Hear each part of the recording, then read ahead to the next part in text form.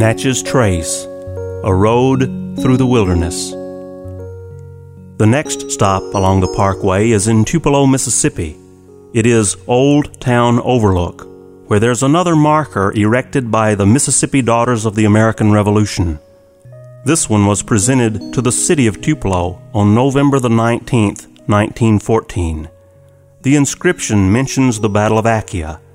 This is a partial quote from that monument.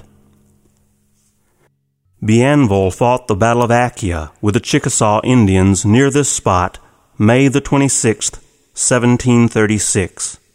Of the rage that repulsed him, let it be recorded here, they die well who die for faith and home and native land.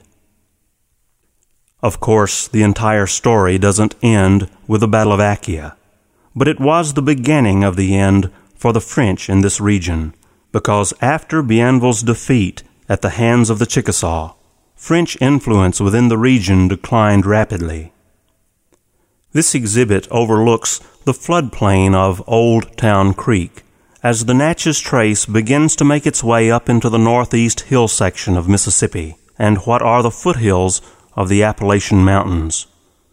Old Town Creek is one of the source streams of the Tombigbee River, which was first known as the River of the Chickasaw. Join us next time when we will visit the Tupelo Visitors Center. For Natchez Trace, a road through the wilderness, I'm Frank Thomas.